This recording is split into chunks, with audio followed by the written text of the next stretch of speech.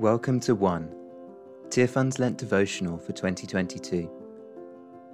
This is day 41, All Shall Be Well, written and read by Jean-Paul Ndajijimana. Jean-Paul is a Tearfund trustee and pastor for Hope Evangelical Church in Kigali, Rwanda.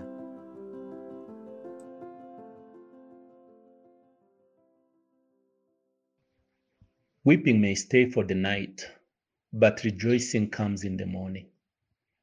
Psalms chapter 30, verse 5. My country knows what it is to weep. We have suffered the unthinkable.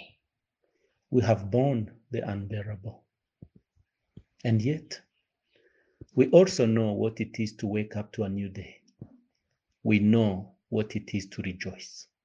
We have seen reconciliation and redemption where such things may have seemed impossible. I've seen such things here, things made well despite the weight of unimaginable suffering.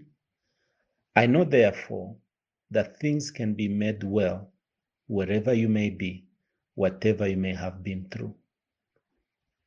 This is because God is our great Redeemer, the Almighty Restorer, the unrivaled Healer.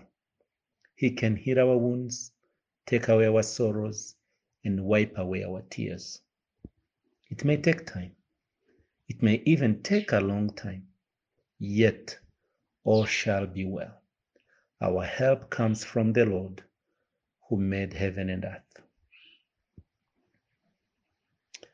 God of redemption, I lift my weeping to you and the weeping of the nations.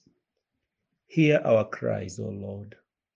Hear our pleas for deliverance, and come quickly to make all things well. Amen.